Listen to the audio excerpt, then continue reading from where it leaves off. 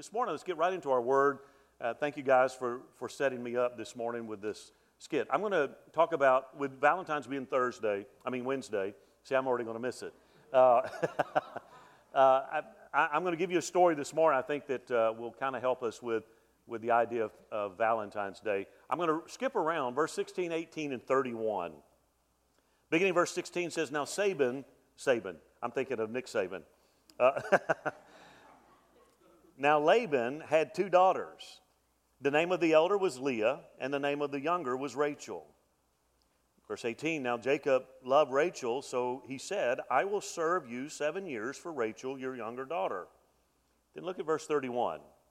When the Lord saw that Leah was unloved, he opened her womb, but Rachel was barren. May the Lord add his blessing to his word this morning.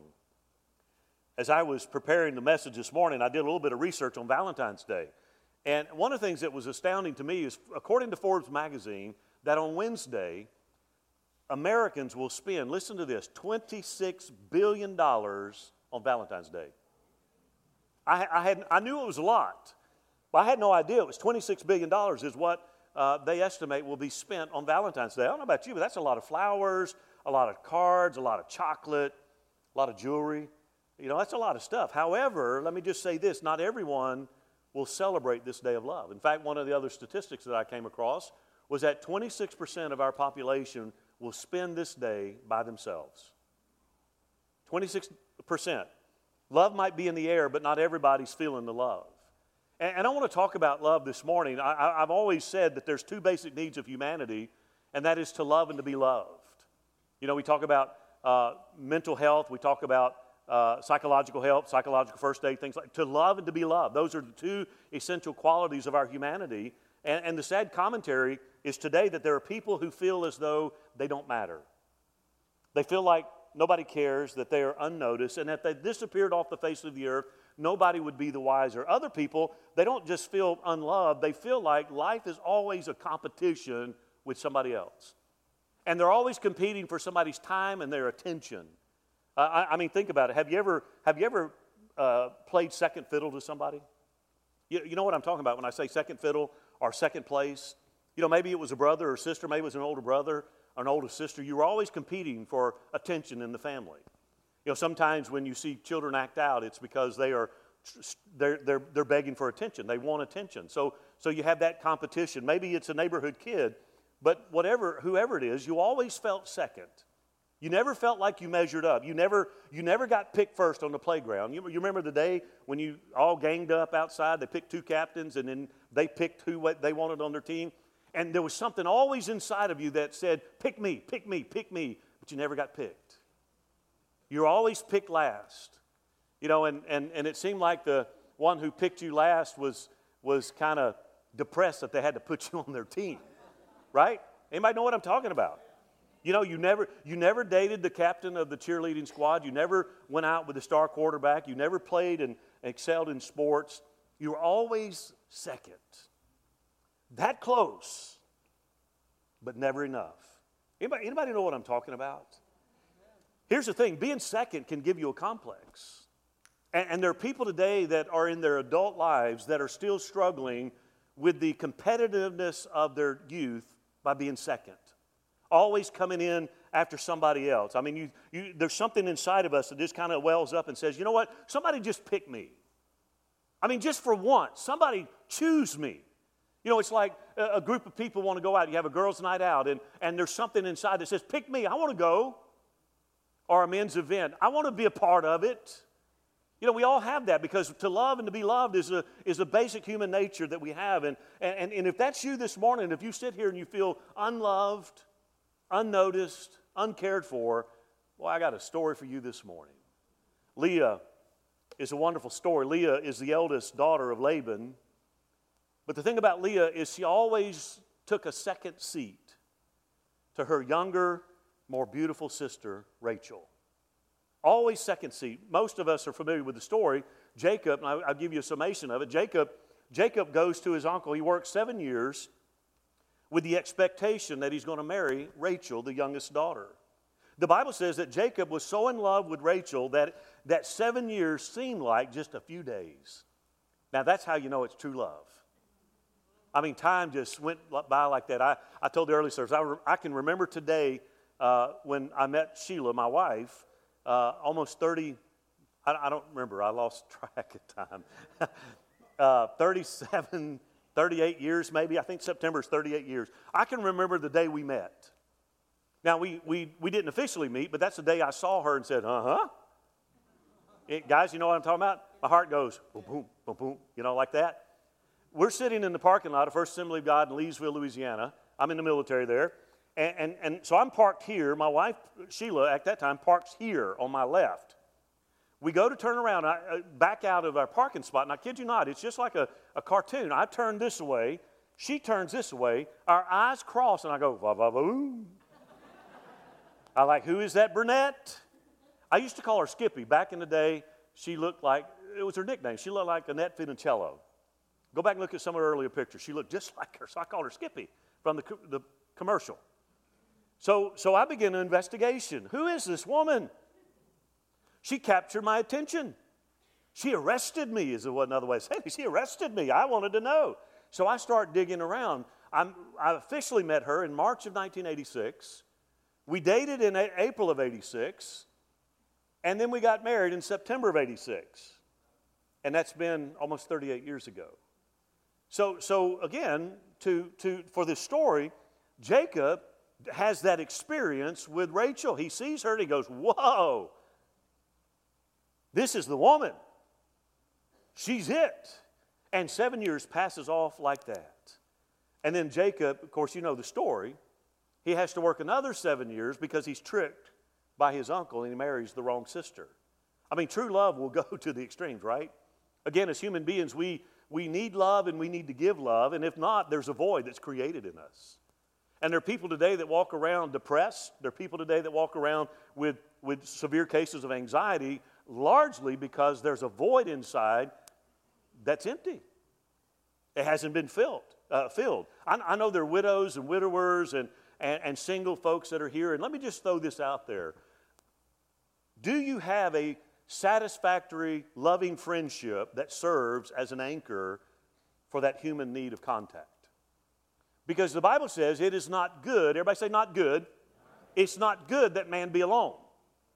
There's inside of us that need for companionship, relationship. And so, again, if you're single, if you're a widower, you need to have relationships, companionship in the form of friendships. You need to have that, and they need to be deep and strong.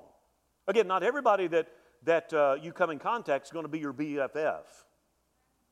But you pray for those that are close enough that fill that void. Otherwise, you're going to have a void that's there. You know, maybe you can relate to Leah this morning. Here's the thing about this story that intrigued me. When you read about her introduction, she's introduced to us, and I kind of find this sad. She's introduced to us by contrasting her with the beauty of her younger sister. I mean, how'd you like that? Talk about comparison. I mean, we don't know much about Leah other than the fact when she's introduced, it's in contrast to the beautiful Rachel. In fact, the Bible says, and you know, when it describes her, it says Leah had delicate eyes. I don't even know what that means. Delicate eyes. What does that mean? I did a lot of digging, research on that, and I really can't find a whole lot of commentators that would even agree exactly what delicate eyes were. I can just tell you I know what it doesn't mean. It means that she wasn't a 10. That's all I can say. I don't know otherwise what delicate eyes means, but I can tell you she wasn't a 10. In fact, it wasn't the ugly stick that got her. It was the whole tree. But she had delicate eyes.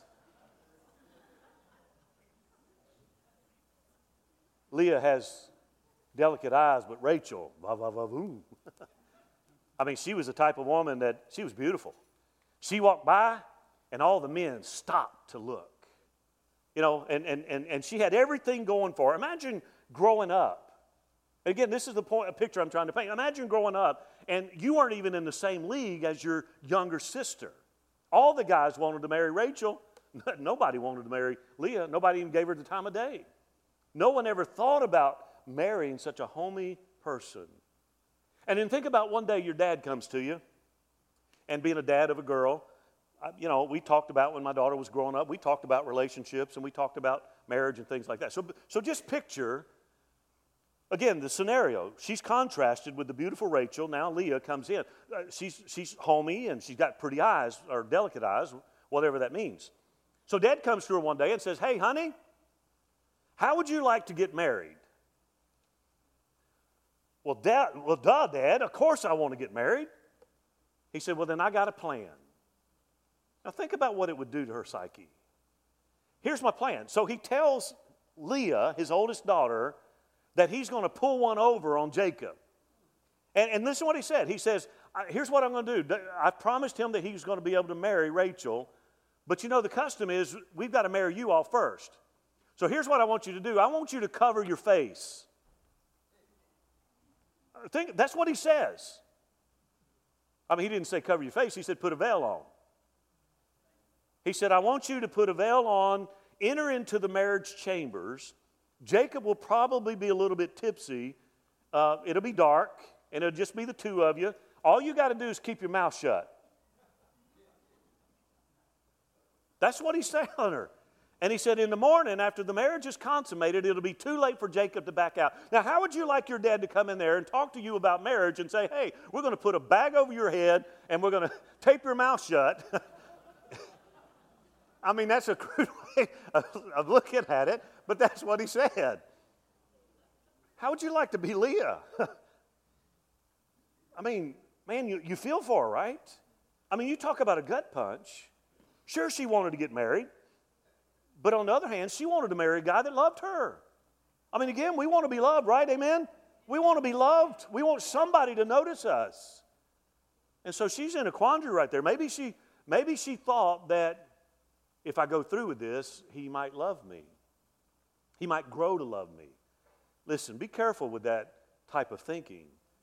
I mean, that's how a lot of people get into marriage, thinking, well, he may not love me like he should, but if I'll get into this marriage. Listen, marriage does not ease your problems, it amplifies your problems. Marriage, listen, I love marriage. I've been married a long time to the same woman. I love marriage. But marriage is an amplifier. It amplifies things. That's why the first ministry that all of us have is to our home. Because if I can't live consistent Christian life in my home, I have no business trying to do it in some other place. So again, whatever the reasoning is, Leah decides to go along with her dad's plan. And again, I look at that and I think, man, how many people in our world today live in that situation? They're desperate for love. And in that desperation, they do all kinds of unreasonable things. You think about teenagers. I mean, you think about women giving themselves to men who will never love them nor respect them in the morning. You think about men who sacrifice their dignity and their spirituality to pursue women who will never be faithful to them or faithful to God. But that longing for love and acceptance and attention pushes us to do irrational things because we want to be loved. We don't want to be like the kids stuck on the playground saying, pick me, pick me, pick me. So we do irrational things. We want to feel special and not leftovers. And so we have kids today, teenagers that are doing all kinds of things, trying to earn the attention of other people. See, that's what Leah wanted. She went along with the plan, and the thing is, it doesn't work in her favor. She goes through with the plan, they get married, the night's over, and when Jacob finds out that he married the wrong woman, he'd been deceived, he's ticked. He's not happy about it. He's like, what in the world? Again, imagine Leah. She's having to go through all this humiliation to marry a guy, and then in the morning, he wakes up and looks at you and said, oh my goodness. Not in a good way either.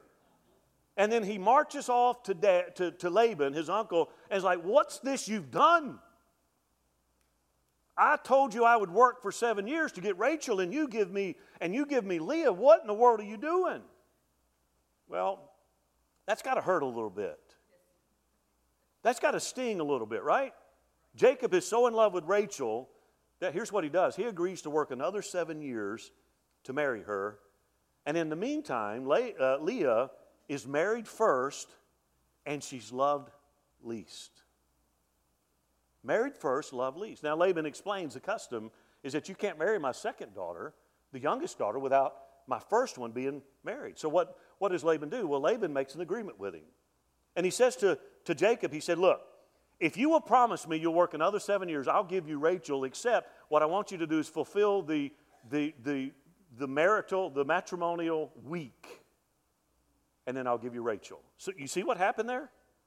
So again, Leah's been in the shadow of Rachel all of her life. She gets married thinking now maybe he's going to grow to love me. Dad pulls a one over on Jacob, and he goes to Jacob and says, if you'll promise me that you'll work 7 more years, I'll give you Rachel, but you got to spend 1 week with Leah. He spends 1 week with Leah, all to herself, and then he takes Rachel as his wife, and he works another 7 years. So think about how bad that must have been. Leah had grown up playing second fiddle to her beautiful young sister. Now in marriage, she finds out she's second again. There are people today that are struggling, trying to find identity. You know, the life and the love of Leah, always in the shadow of her sister. Always. But I want you to know one thing. God always roots for the underdog. I know I'm laying it on a little bit this morning, and I'm trying to, they say a spoonful of sugar helps the medicine go down. I'm trying to, but it was a story, it's a heartbreaking story to me. That she's so unloved, and yet I see that every day. I see people all around that are just meandering through life. They have no oomph about them. Like they're seemingly invisible. And if they disappeared off the face of the earth, nobody would be the wiser. I'm here to tell you, I beg to differ with that this morning. See, God, the God that you and I serve this morning, God roots for the underdog. Notice how God always takes the nobodies and He makes somebody out of them. God chooses a younger, stuttering Moses to go and be the deliverer. He chooses the last son, David, to be the king of Israel. See, God often will take the unexpected to do the extraordinary. God loves nobodies. He sees Leah in her unloved state, and He loves her. In verse 31, it says it specifically, when the Lord saw that Leah was unloved, He opened her womb, but Rachel was barren. Other than love and marriage in that culture, the desire of a woman was to have children. And the Bible says God saw her that she was unloved. Don't tell me that God doesn't have a tender heart. Don't tell me, the Bible says that His love never fails. It never gives up. It never runs out on me. He saw the plight of Leah, and the Bible said He blessed her. He blessed her. Jacob may not have shown her love, but God did. Jacob may not have been paying attention to her, but God did. Jacob may not have listened to her, but God did. So God blessed Leah above her sister. Leah began to have children, sons to Jacob. In all, she bore 6 sons and 1 daughter to Jacob. Now, I want you to watch how this unfolds, because this is my whole point this morning.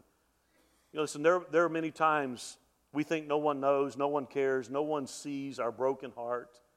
I want to tell you this morning, God does. In fact, one of the ministries the Messiah would have, remember in Luke 4:18, one of the ministries that He would have is that He would heal the brokenhearted.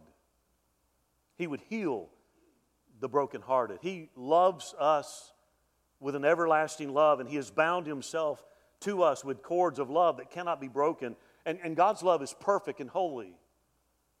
And it's unconditional. He loves us. He can't love you more, and He won't love you less. I love that about God. Thank God, because there are times I blow it. There are times I miss the mark.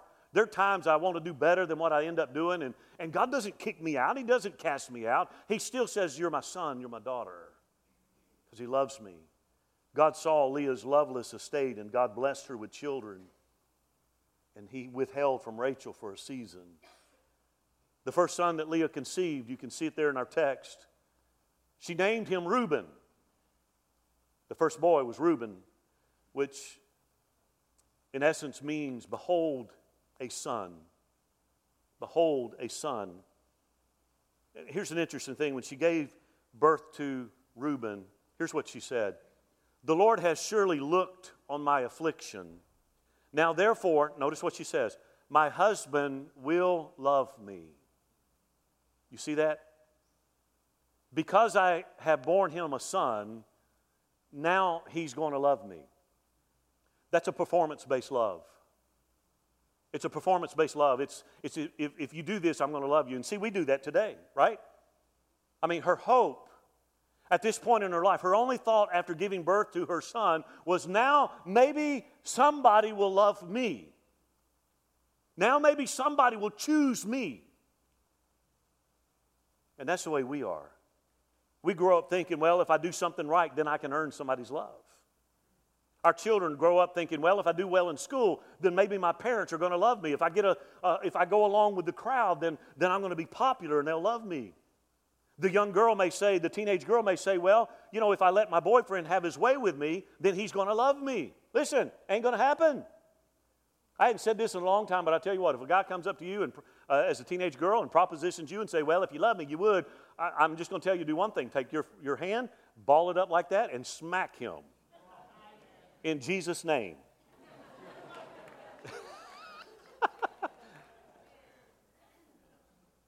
I'm sorry. It's not going to happen. But we do that. We're performance-based. I mean, notice that even giving, but here's the thing. Performance-based love never works. Even after giving him a son, Reuben, she doesn't earn his love. He doesn't love her any more now than he did when he got married, or when he found out he married the wrong one. So she gives birth to a second son, and this time, in verse 33, again, she gives birth to a son, names him Simeon, and the name Simeon means to hear. To hear.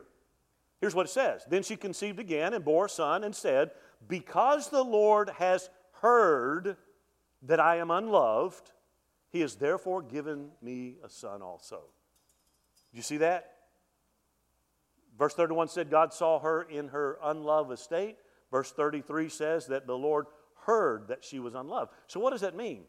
It means when nobody was around, when nobody was looking, she was crying out to God saying, God, let somebody love me. God, let somebody care. Somebody somewhere. I want just one time to be picked. Just once I want to be loved. It says God heard that. God heard that and gave her a son. Again, Leah had been crying to the Lord. He gave her a second son. She's still hoping to earn his love. She has another son. And this son she names Levi. And the word Levi means attached or joined. Okay?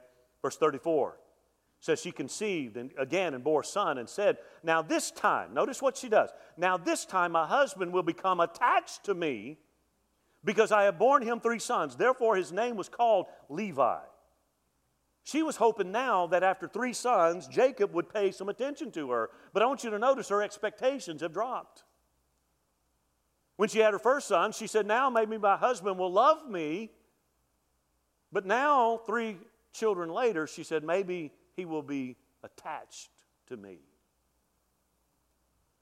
She let her standards down, because she just wanted somebody to care. All her life she'd played second fiddle. All her life she'd been in the shadow of somebody else. Why can't it just be me? She names him Levi.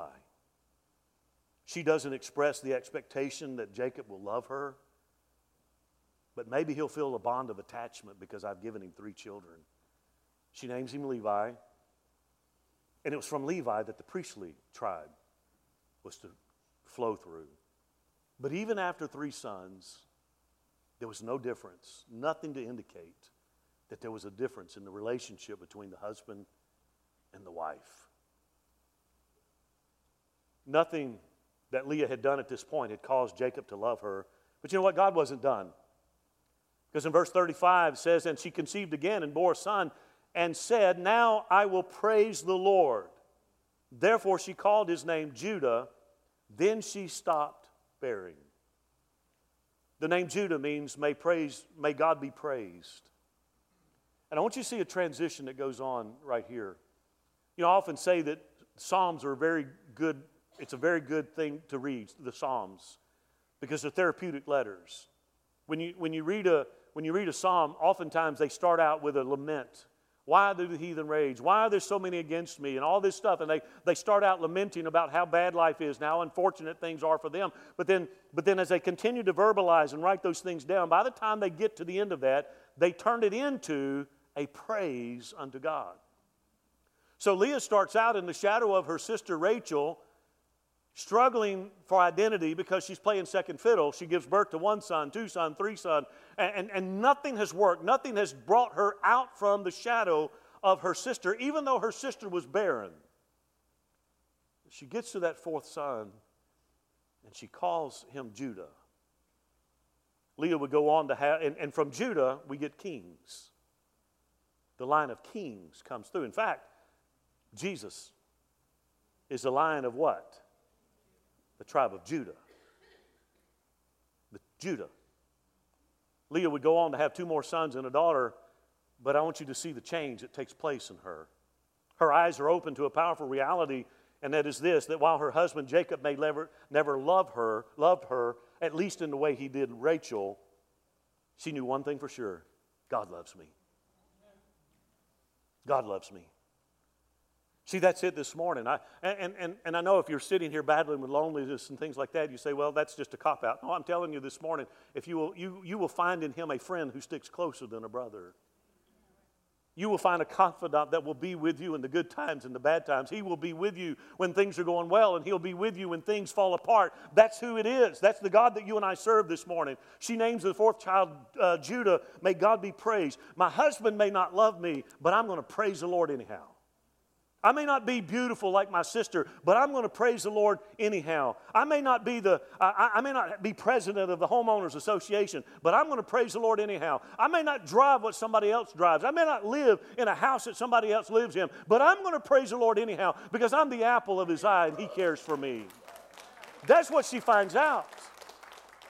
She got to the point where she said, you know what? I'm done trying to earn favor. I'm done trying to earn his love and his respect. I'm going to go ahead and bask in the presence of who God made me to be.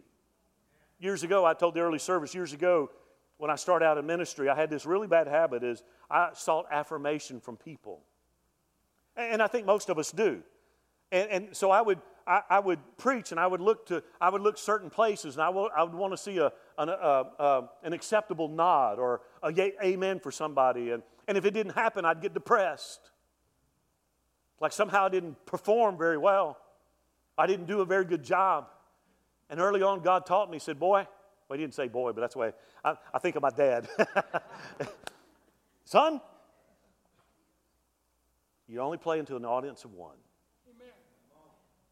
As much as I enjoy people, pastor that ministered to me, that encouraged me, as much as I love the encouragement I get from people, but the reality is there's one voice I want to hear. And when I stand at the bema of Christ, I want to hear him say, well done, good and faithful servant. There are too many people today, too many people behind the sacred desk that are preaching for applause of men. They're preaching to tickle ears. They're not there declaring, thus saith the Lord. And so we have people today that name the name of God. They call themselves believers. They are a mile wide and an inch deep because they've been given sloppy agape and greasy grace because people want to perform. Listen, I love you with everything in me. 30 years, I've labored. I've done my best to be a man of integrity and honor, and I will serve as long as the Lord enables me to do so. I serve you as hard as I possibly can. But you know what? At the end of the day, it's before him and him alone. That's it. Him and him alone.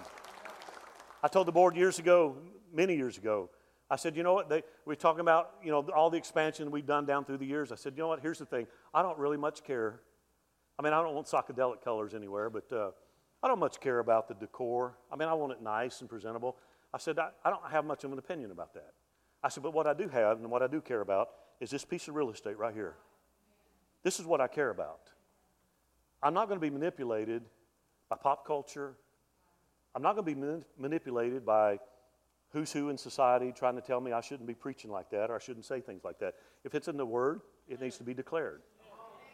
See, that's kind of the place she got.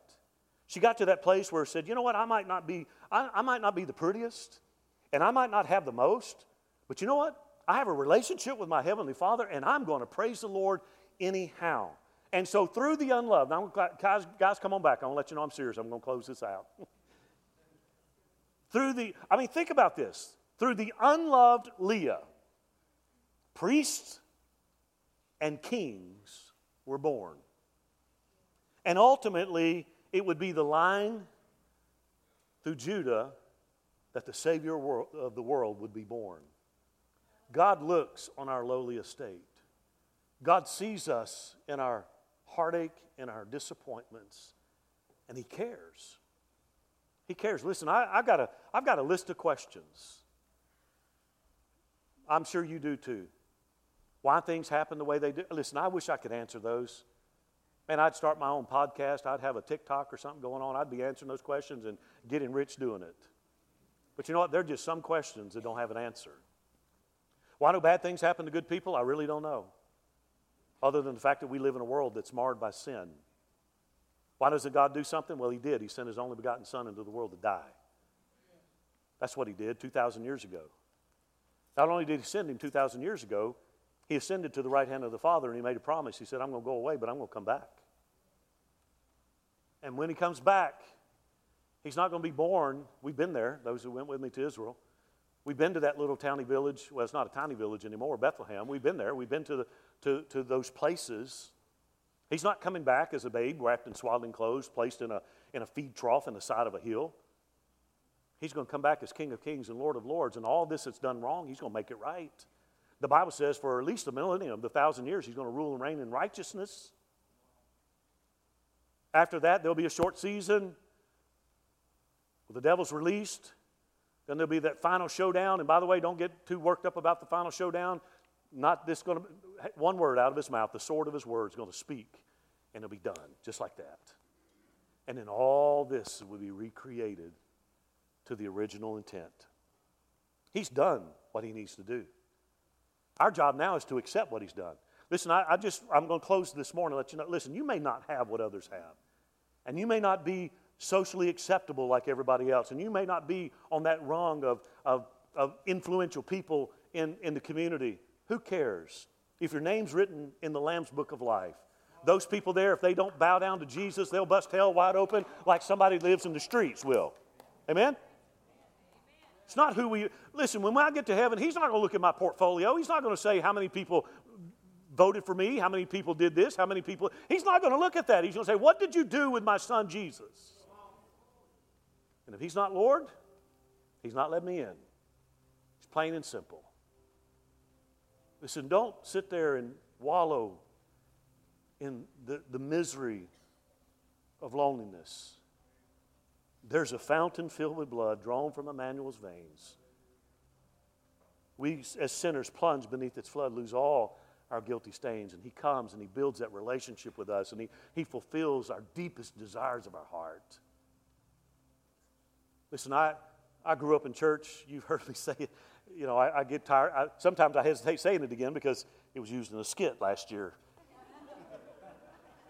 By the time I was 7 years old, I could marry you, bury you, baptize you, a preacher under conviction. Because I had done, again, third generation. My grandfather founded the church I grew up in. I mean, if there was one thing I knew growing up was Jesus. But when I became 13, I went stupid. 17, I ran away from home. Got out in the world, did all kinds of junk that I shouldn't have done, raised not to do. But the arm of the Lord's not short. That He can't reach me. And in the barracks in San Antonio, Texas, 1985, Lackland Air Force Base, God came down by the side of my bunk as I knelt there in prayer and said, God, I've really screwed my life up, but if you want me and can use me, here I am. That day changed my life. And since 1985, I've never looked back. I've never even thought of looking back. Because the deepest hole in my spirit was filled. The longing of my heart was satisfied. And I finally figured out, you can take the whole world, but give me Jesus. Because that's all that really lasts. Listen, you don't have to earn God's love. I'm closing this morning. You don't have to earn God's love. He already loves you. Even if you're not serving Him right now, He loves you more than you can even fathom. He loves you. If you're sitting here struggling this morning, please know the love of God is a real thing. And just praise Him anyway. Just praise Him anyway. Maybe you've grown up feeling second best, but listen to this. In God's eyes, you were worth heaven's best in exchange for your redemption. We've heard it said before, if we were the only one, Jesus would have died. I really truly believe that God loves me so much that had I been the only person on earth, He would have done it for me because He loves me. Not because I'm special, but because He loves me. For God so loved the world that He gave His only begotten Son, that whoever believes in Him will not perish but have everlasting life. It was said that greater love hath no man than this, that He lay down His life for a friend. He did it for me while I was unsaved. While I was yet sinner, Christ died for me because He loved me. You'll not find a love like that. Young person, what I would say is to our young people, our youth, even our kids next door, what I would say is, you know what, if we all have that need of loving and being loved, be careful. Search for true love that can only be found in Him. All this other love is reciprocal in nature. You do for me, I'll do for you. I'll love you if. There's one that loves you just because He's love. And He wants that now. He wants to fill the emptiness of your heart. I want you to stand with me this morning.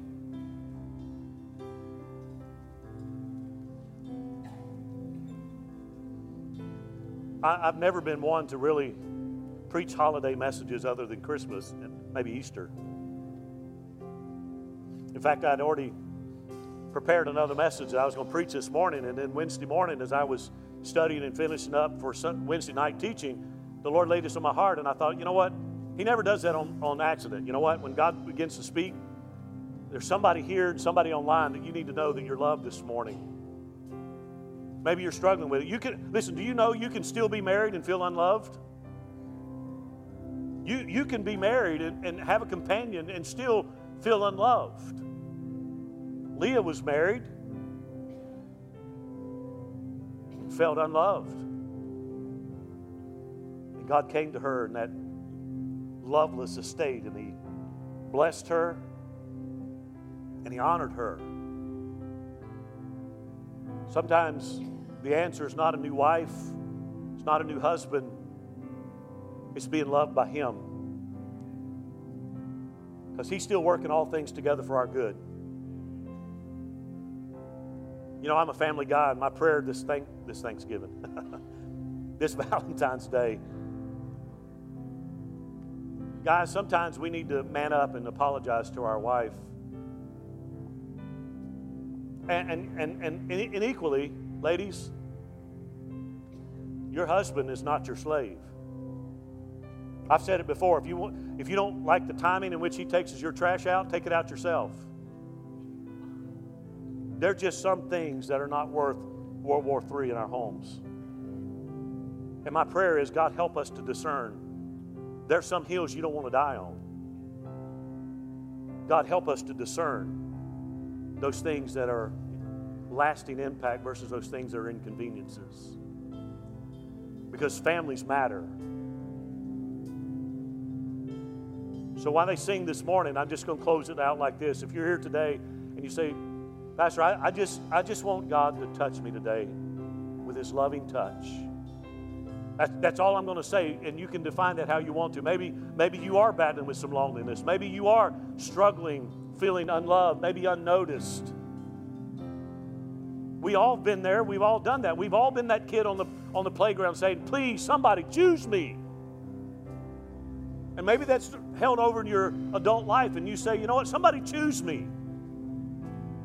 Well, you know, this morning, I want you to just come and just say, Lord, Leah had an aha moment.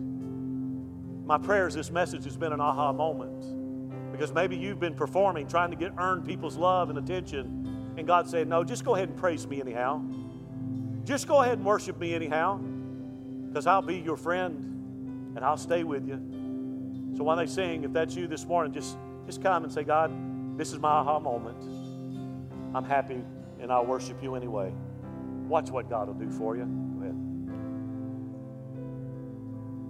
If you feel led to come pray for somebody, I want you to come pray for them. But if you're here this morning, it's a bold step, but take that step. He is jealous for me. Love's like a hurricane. I am a tree bending beneath the weight of his wind and mercy. When all of a sudden I am unaware of these afflictions eclipsed by glory, I realize just how beautiful you are and how great your affections are for me. Oh, how he loves us so. Oh, how he loves us. How he loves us so. And oh, how he loves us so. Oh, how he loves us. How he loves us so.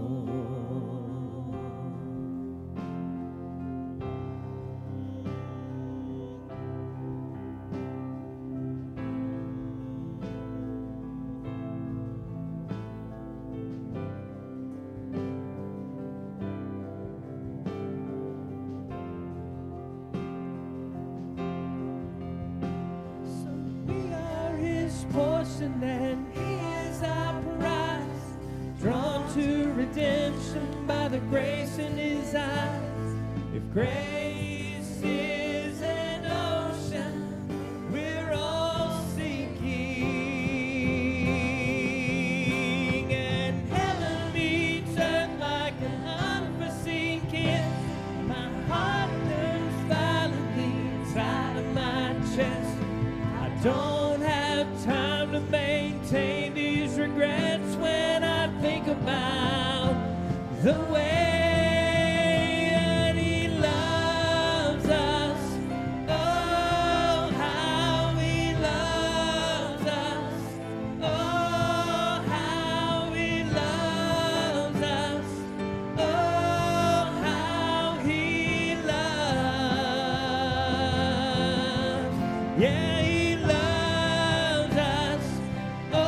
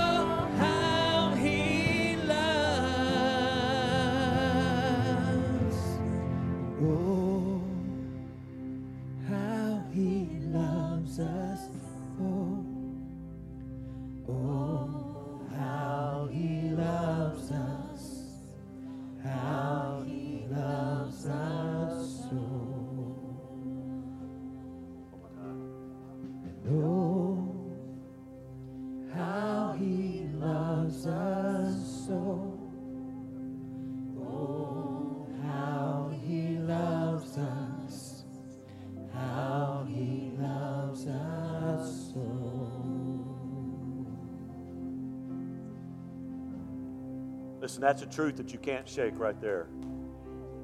As He loves you more. We measure God's love based on our interaction with other people. God's love is much higher than that. Much higher than that.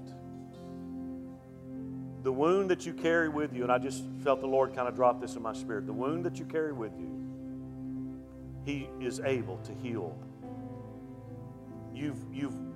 I'm just going to share what and then we're going to pray and dismiss. You've walled up a portion of your heart because you've been wounded. We do that, by the way. We build walls. You opened yourself. You trusted somebody. They violated that trust. They wounded you, and you carry that wound. And again, it could be a recent thing. It could be something that's gone on for years. And you've walled that place off. God's saying, let's take that down so that the deepest desire of your heart can be met by me. Because if you always have a no trespassing sign in your spirit, you can only go so far, and you'll never tap into the abundant life Jesus said you could have. Amen? You don't get anything else I say. God loves you this morning with an everlasting love, and His mercies are new every day. Father, I love you today, and I thank you that you love us. You are a good, good Father. That's who you are. And we are loved by you. That's who we are. Father, I pray that today as we walk out of here, that we walk out, Lord, unequivocally knowing that we are loved by you. And that, Lord, even if our human relationships fail and falter, Lord, you are constant and you will always love us. And you will always be an advocate for us. So may we position ourselves as Leah and say, I may not be like this, I may not have this, I may not be in the in crowd, but I'm going to praise you anyhow because I am the apple of your eye and you've inscribed me on the palm of your hand and no devil is strong enough to take me out. Father, may we rest in that confidence. Now, Father, as we dismiss today, we ask that you bless the Henry family, Lord, as our missionaries to Durban, South Africa. Lord, we pray that as they travel itinerating, Lord, that you would be safe, give them safety. Lord, that they would raise the funds that are necessary and get them back doing the work that you've called them to do. I ask you to give us a great day today. May we rejoice in your faithfulness and your goodness. Bring us again the next appointed time, I pray. In Jesus' name. And we all said, amen. Thanks for being with us online. I'll see you next time. God bless you, and I love you very much.